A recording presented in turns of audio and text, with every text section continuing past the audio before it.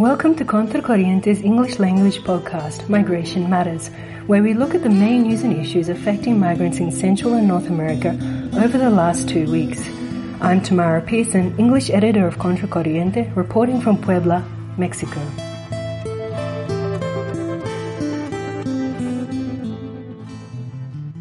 So what is it actually like on Mexico's southern borders?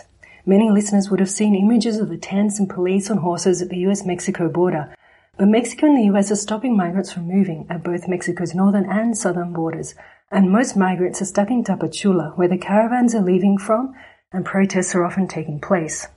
One journalist who was there commented to me recently that Tapachula is another world, a city of around 270,000 permanent residents.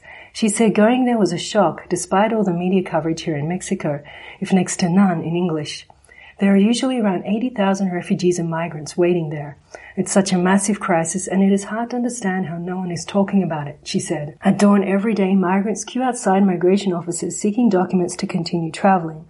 They will wait for many months on the street often for these documents. Not at all the image many media outlets provide of undocumented people barging through borders and going where they like. As they queue up, other migrants walk up and down selling rice balls or hats. How else do they get an income to feed children or continue traveling? Some parks have become small tent cities. Many people sleep outside or on a piece of cardboard under a tree, and they don't sleep well as they worry about being robbed, kidnapped, or deported. Many of the migrants have come from South America or the Caribbean and have had to pass through the Darien Gap in Panama, where rape is almost certain for women and murder is common. Now in Tapachula, they carry this trauma and with little or no help for food or a roof, mental health support is not at all on the table. A majority of migrants in Mexico, according to Doctors Without Borders, have anxiety, depression, and PTSD.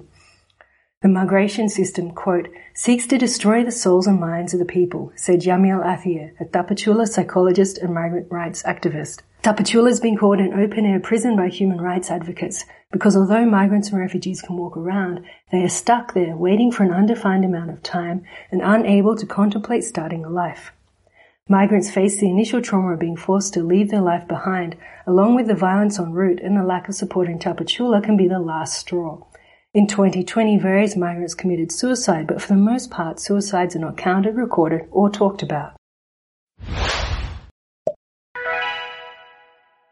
On Monday, World Refugee Day, 100 or so migrants in Tapachula marched to mark the occasion and to demand their rights be respected. They were joined by activists from the area. Mexico has been using military and police forces to stop migrants who are denied the right to seek asylum from continuing north. An activist in the march, Brenda Ochoa, head of a human rights center, said that had an effect on criminalizing migrants and subjecting them to further stigmatization and discrimination. Over the past 3 years, Mexican armed forces have stopped 500,000 migrants and refugees from getting to the US, according to the country's defense minister speaking on Tuesday. At the northern border, armed forces detained 82,813 people, while at the southern border, 435,855. Soldiers patrol the country with a focus on 4 specific blocks, the north and the south, as well as Puebla-Tlaxcala and between Oaxaca and Veracruz. Meanwhile, there are 116,000 people in Mexico waiting for a response from the US to their request for asylum.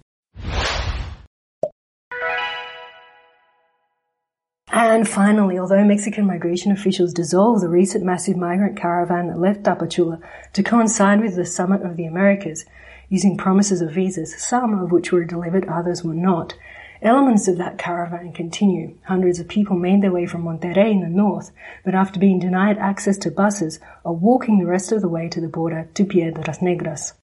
This podcast came to you from Contracorriente, where journalists on the ground in Central America report with depth and integrity. We provide content in Spanish and English. Head over to our website contracorriente.red to check it out, or follow us on Facebook or Twitter at @contra_c_hn. You can also subscribe to our weekly newsletter following the links in the description. Hasta la próxima!